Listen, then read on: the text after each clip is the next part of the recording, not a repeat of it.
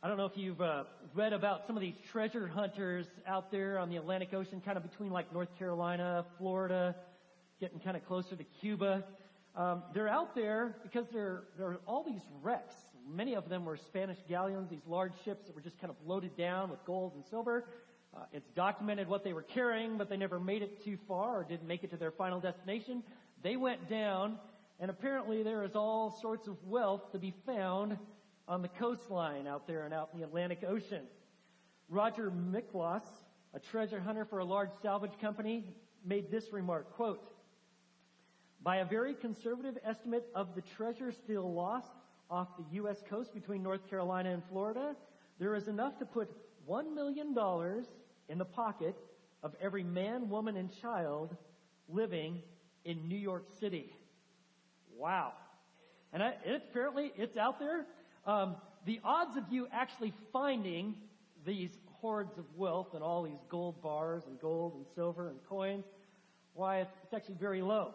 There's also all sorts of risks that are involved for underwater recovery. Those risks are great. And yet, people go for it.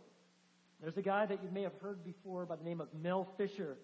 He's devoted his entire life before he died to recovering lost sunken treasure. Quote, for his words, "Once you see the ocean bottom carpeted with gold coins, you'll never forget it."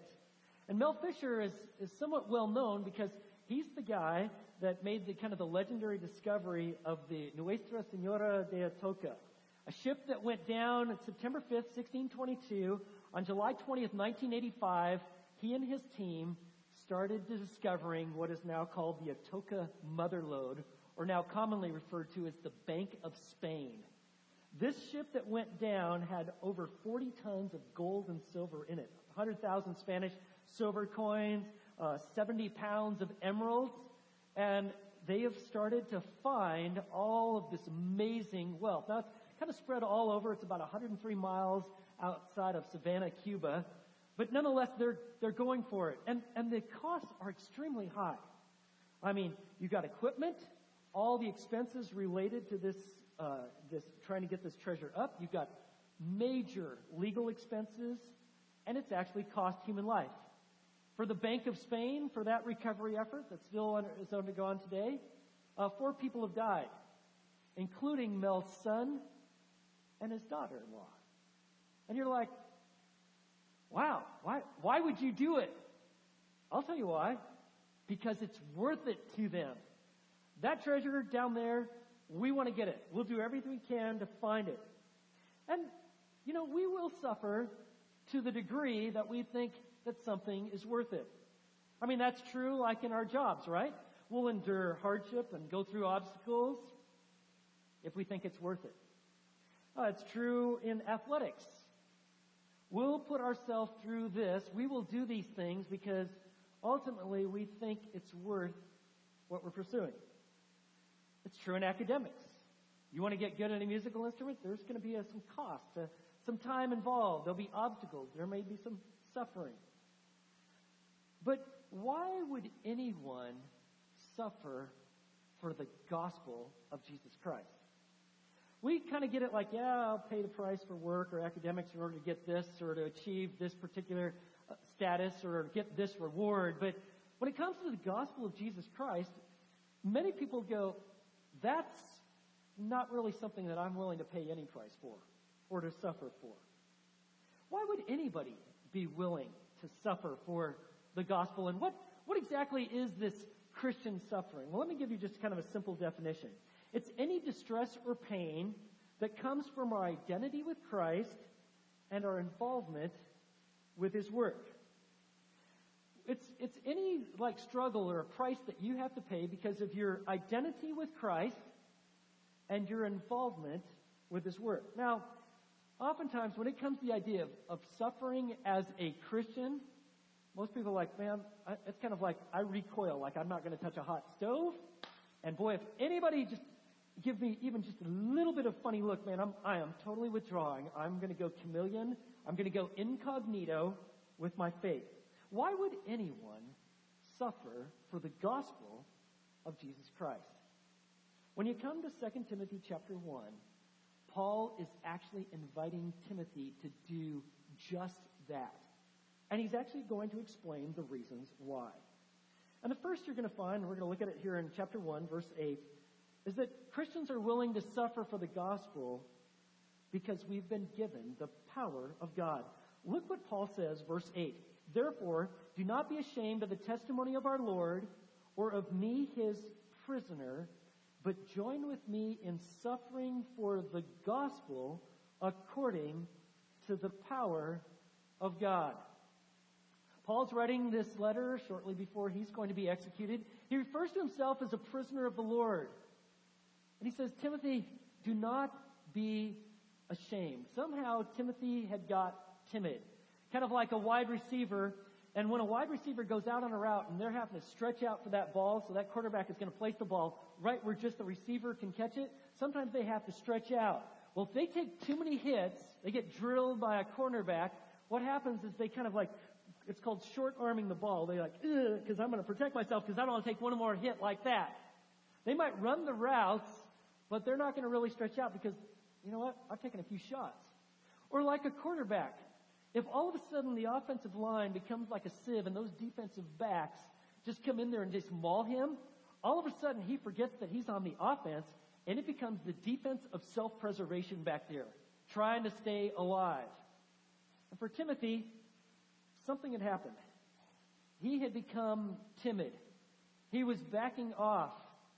There once was a fervency, but now the challenges were great. And I think we could probably relate to that. I mean, think about, has something happened in your life that may have silenced you, preventing you from thinking like it's a good idea to actually share your faith in Christ? Have you become incognito as a Christian?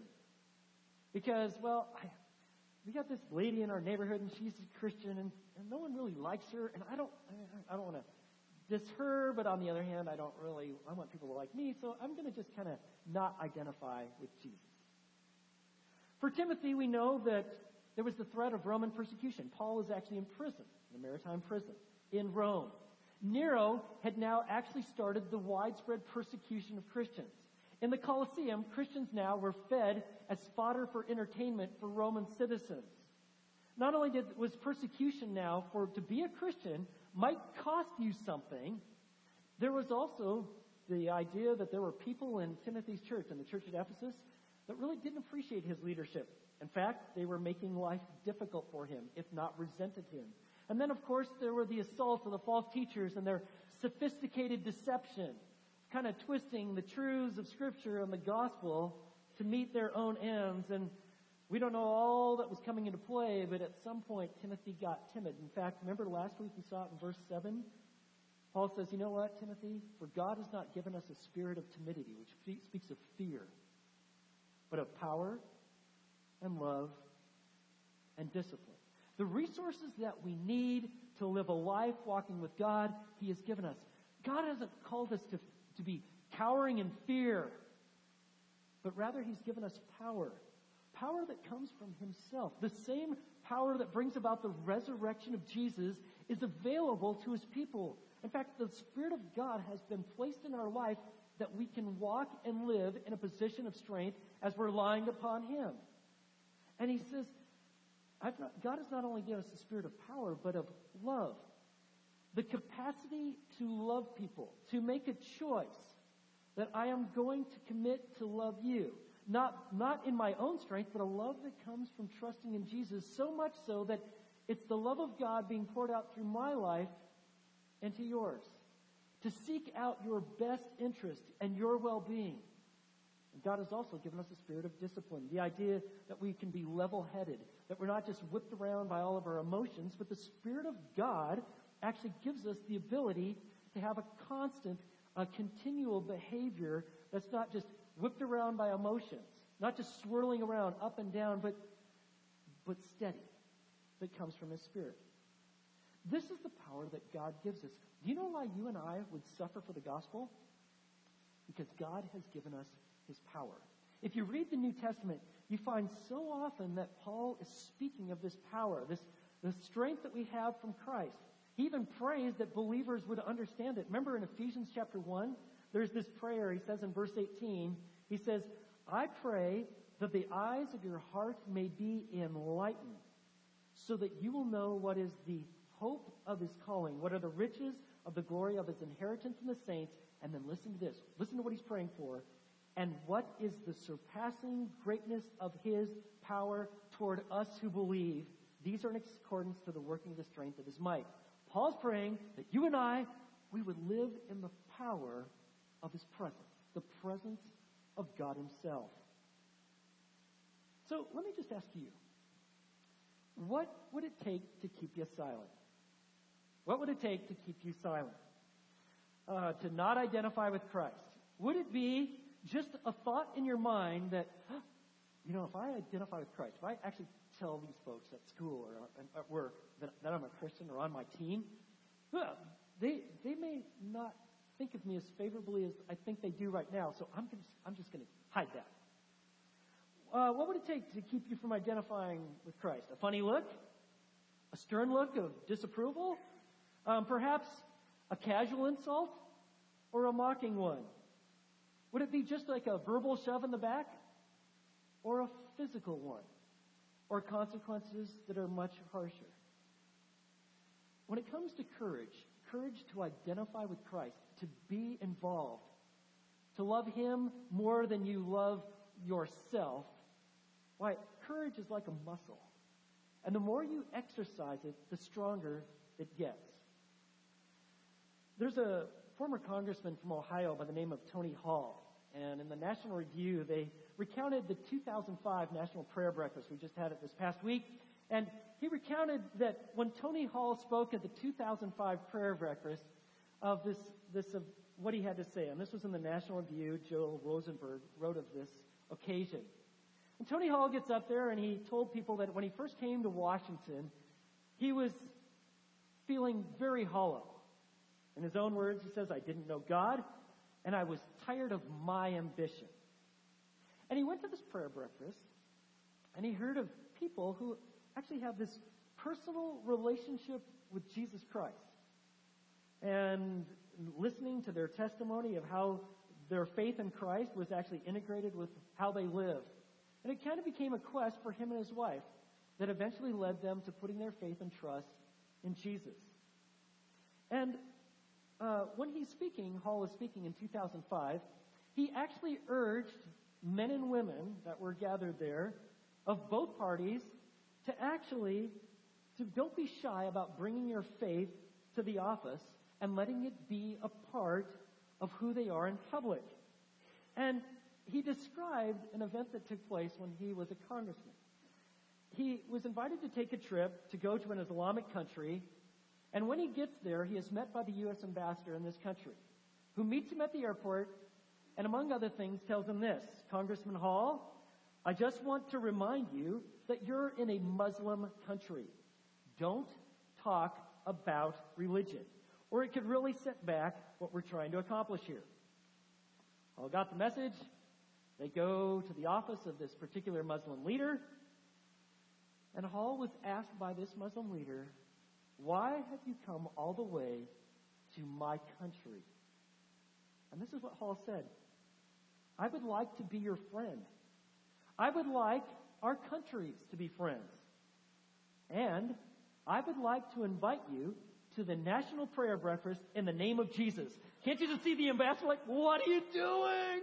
You were doing really good until you brought up Jesus, National Prayer Breakfast. And then this Muslim leader got very excited. He slapped his knee, and according to Hall, he said, that's remarkable. You have come all this way to be my friend and to talk to me about Jesus? That is wonderful. My mother used to talk to me a lot about Jesus when I was a child. We should talk about Jesus more often. And then this leader of this Muslim country turned to the ambassador of the United States and said, why don't you talk about Jesus? Why? Because fear paralyzes us. fear paralyzes us. But faith in God gives us the power to engage, the power to love, the power to serve. It is the reason why you and I, we're willing to suffer. Why? Because it is the power of God. And you see it right there in verse 8. It's an invitation. Don't be ashamed of the testimony of the Lord or of me, his prisoner, but what? Join with me in suffering for the gospel according to the power of God. And let me give you another reason why you and I, as Christians, would be willing to suffer. And that is because we've been united with the person of Christ. Look at verse 9. Verse 9 is kind of like a pull-down menu. Like if you were like researching World War II and you hit World War II and you find out, whoa, there's a lot more than I ever imagined. Look at verse 9. He says, this glorious gospel according to the power of God that I'm encouraging you and asking you to suffer for, who has saved us, verse 9, and called us with a holy calling, not according to our works, but according to his own purpose and grace, which was granted us in Christ Jesus from all eternity. It's kind of like you pull up that World War II and you think, yeah, I know about World War II. And if you're over the age of 12, I'm sure you've heard about it. But there is far more than you might ever realize. And that's true of the gospel. You've probably heard of Jesus and you've probably heard of the gospel. But these two verses, they're like some of the greatest description in the New Testament of the gospel. Look at just all the different things that he explains. And the reason that Paul is starting to highlight the person and the work of Jesus Christ and the nature of the gospel is because of this.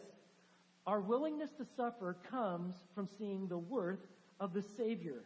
And he says, it is he who has saved us and called us with a holy calling, not according to our works, but according to his own purpose and grace. You see that? You and I, we don't come to Jesus because we're smarter than other people or more sensitive or more in tune to God. He doesn't call us to himself because we're a little bit morally better off than other folks. We like to believe that there is something in us that God saw that's like, I really want you on the team. We like to believe that we're in heaven or we're going to heaven because we're kind of like the Phi Beta Kappa. We're some of the smartest people and we see it and we get it. Actually, we are saved and has nothing to do with us. Do you see that in verse 9? He saved us. He literally rescued us from the penalty of our sins.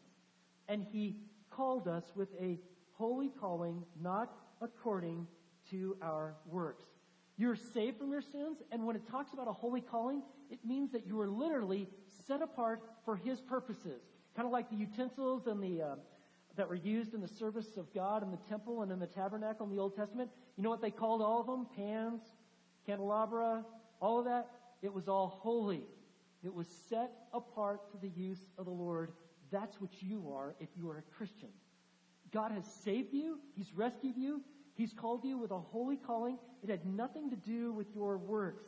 It wasn't because you were generally cordial, or you took your kids to the zoo, or you made appearances at a church, or you've got a Bible. It has nothing to do with your work.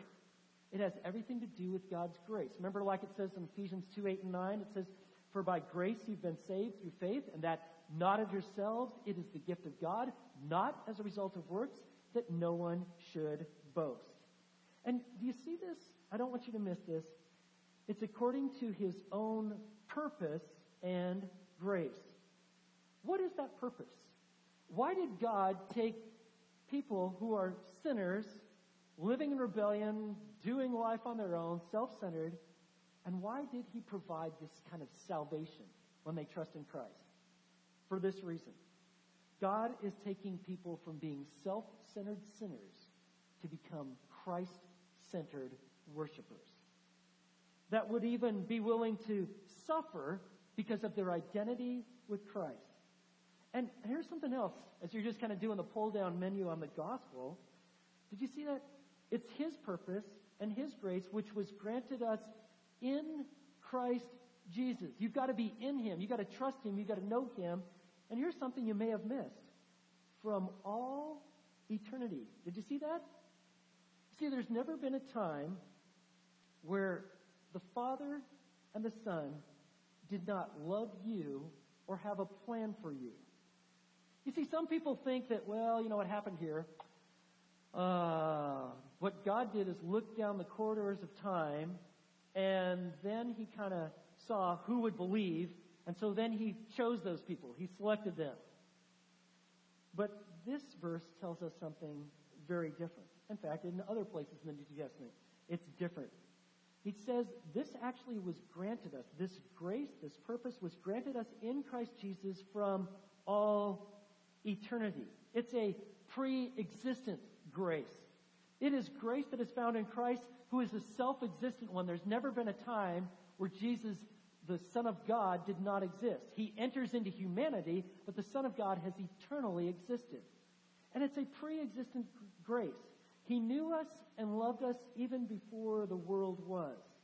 He determined that the Son would die and redeem a lost humanity. And what you're seeing here in verse 9, it's the blueprint from eternity of what God did. What it should do is just expand your whole understanding of God and His salvation. What a great salvation we have. And you and I, what do we bring to the game? Nothing. It's very interesting. Of all the world religions, you know how you and I know that Christianity is the one true faith? Because all world religions are somehow trying to earn favor, appease God, to do something, some ritual, some routine, some act or actions that are going to earn God's favor. But God knows that we're dead in our sins. And all the gospel tells us is that we acknowledge that we simply bring nothing in our own doing. We just bring our need. We bring that we're sinful in need of a Savior, and God provides salvation. It's His plan, His Savior, His work. We can't earn it. You don't deserve it, and you can't lose it because why? He's secured it.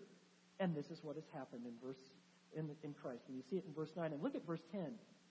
But now has been revealed by the appearing of our Savior Christ Jesus, who abolished death and brought life and immortality to light through the gospel.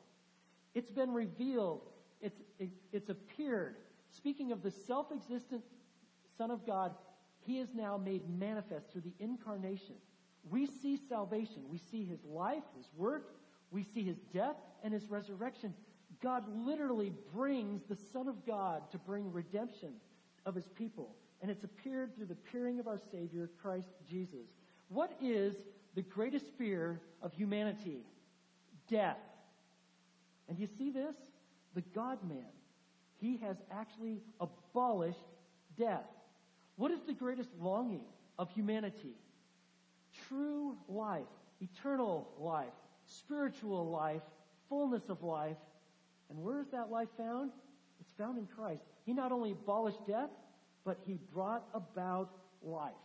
I mean, people go to great lengths to somehow try to alleviate their fear of death. They'll bring food to idols. They bring food thinking they're appeasing their ancestors. They'll do all sorts of things. People will also do whatever it takes to try to find some sort of spiritual meaning, true spiritual life. I mean, since we've been talking about folks running around in ships, remember a guy by the name of Juan Ponce de Leon? Any of you, were awake in 8th grade history? What was he looking for? Anybody know? The fountain of youth, right? And it drove him. That's why he went to Florida. He'd heard some stories. I'll tell you, you want where life is found? Look at the text. It's found in the appearing of our Savior, Christ Jesus, who abolished death and brought life and immortality to life through the gospel. It's not that death no longer exists or that we're promised that we escape from it, but what happens is that death no longer is a threat because we have eternal life because we've been united with Christ. Friends, that is the treasure of the gospel, and that is why we'd be willing to suffer. See, eternal life is found in Him who has suffered, died, and rose again. To be absent from the body is to be what? Present with the Lord. And it's for this reason, the glorious gospel, the person of Jesus, you know what? We'd be willing to suffer for a treasure like that. And Paul says in verse 11, for which this gospel I was appointed a preacher and an apostle and a teacher. A preacher, like a herald, has the idea of someone who would go into a particular city and they would announce news from the government or from a king. And what he's saying, you know what? I'm not important. The message is important. God has called me to bring the message. I am a preacher. A message carrying from God to humanity. If you want freedom from sin, you want life and not death, if you want to experience the abundance of what it means to really know God, it's found in Christ Jesus, our Savior. And so Paul says, for this reason, verse 12, I also suffer these things, but I am not ashamed.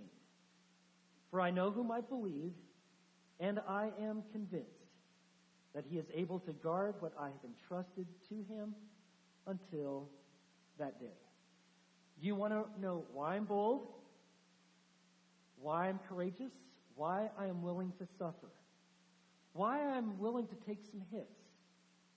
Why I'm a prisoner? If you want to know that, he says, I know what God has done on my behalf. I'm willing to suffer. I know whom I believe, and I'm convinced that he's able to guard what I've entrusted him until that day. I want you to see that. He's convinced. He knows, and that word know speaks of a personal experience. I know him intimately. I am personally committed to him. I understand him. I relate to him.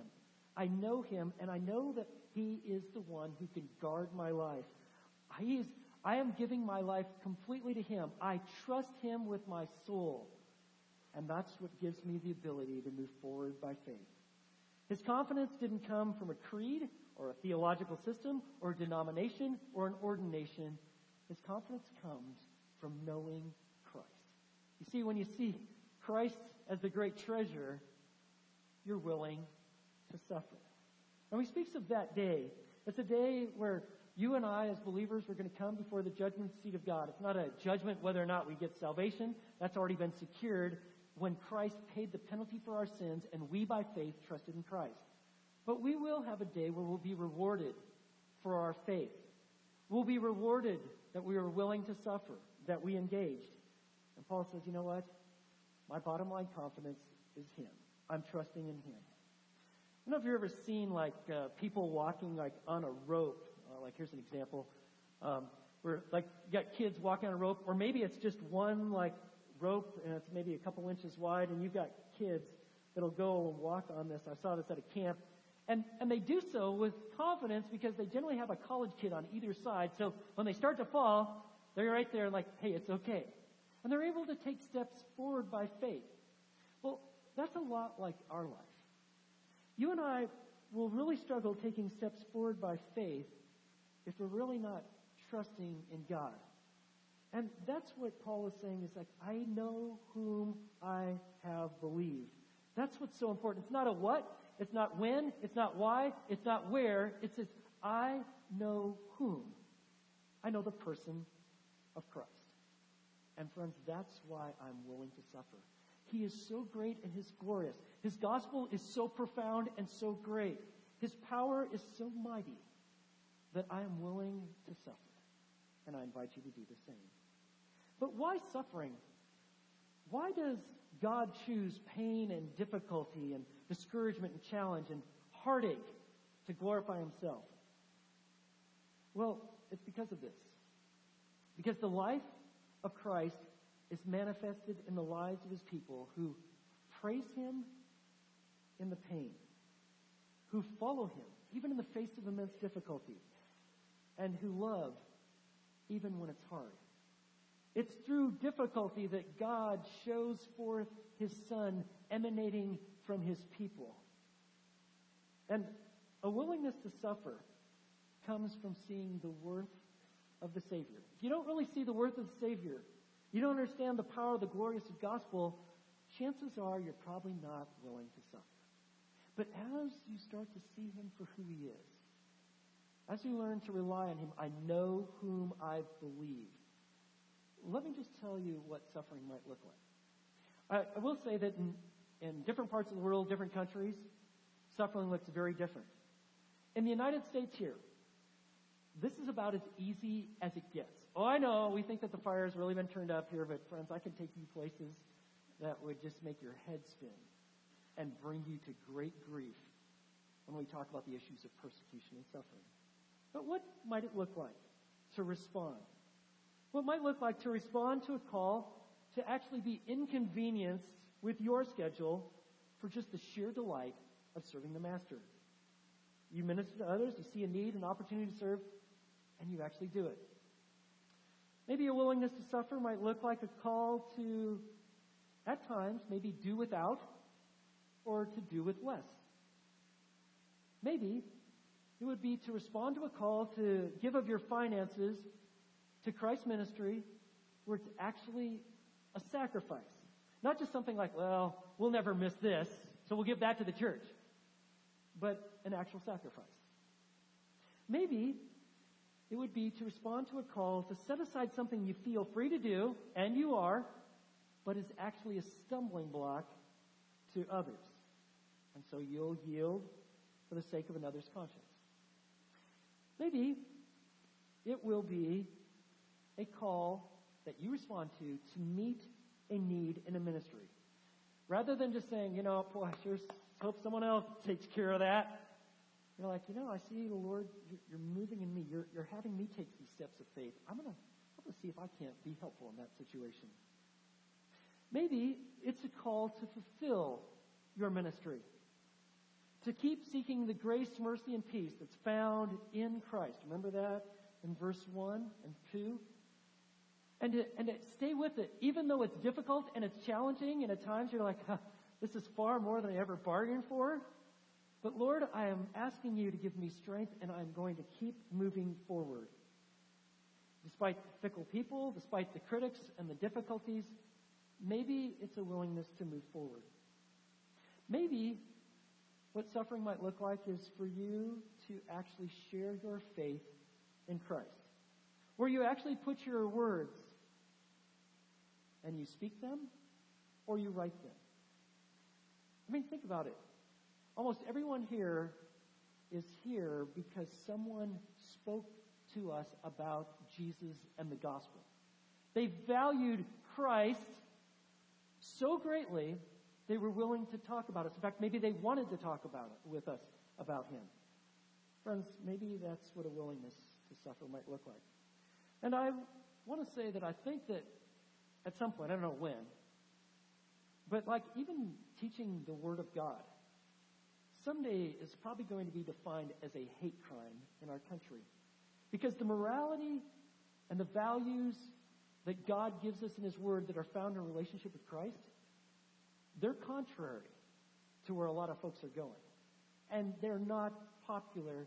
Are you willing to suffer? You're going, whoa, Grant, that's a pretty bold challenge you're putting out there to us. I mean, me? Suffer? Why are you throwing that out? I mean, why would I do that? For what reason? Simply this. Because of Jesus Christ and Him crucified.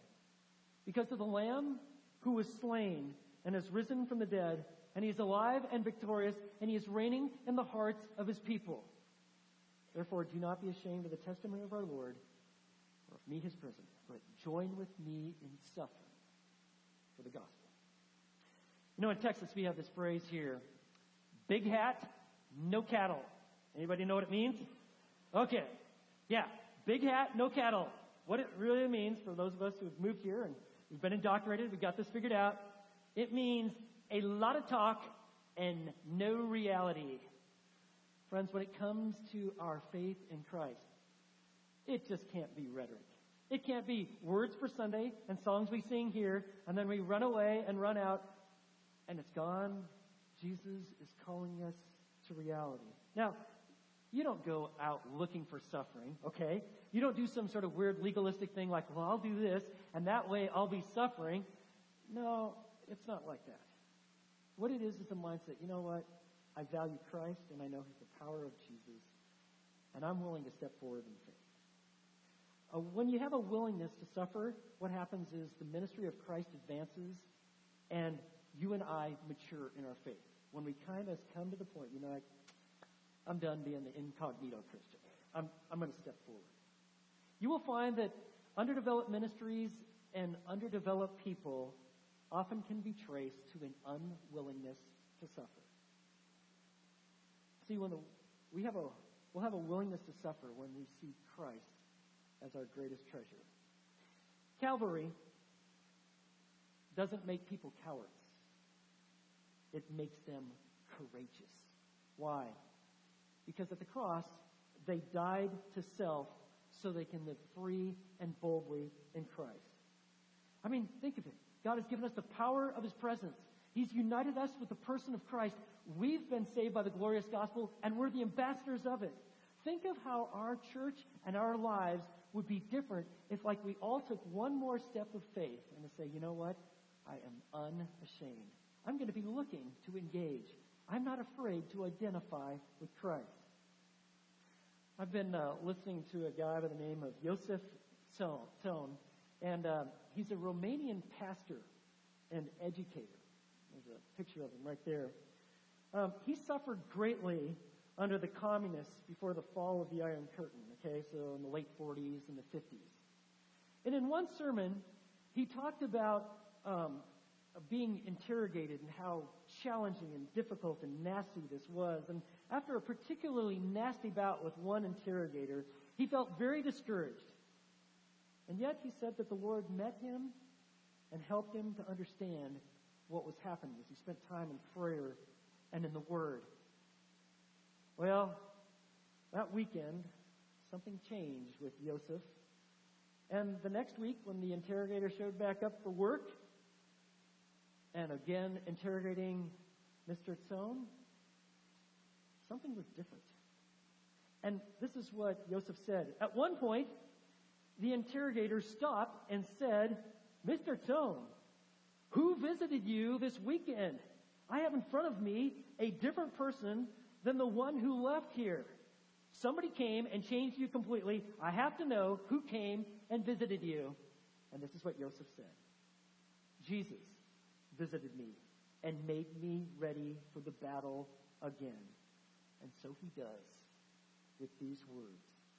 Therefore, do not be ashamed of the testimony of our Lord or of me, his prisoner, but join with me in suffering for the gospel according to the power of God.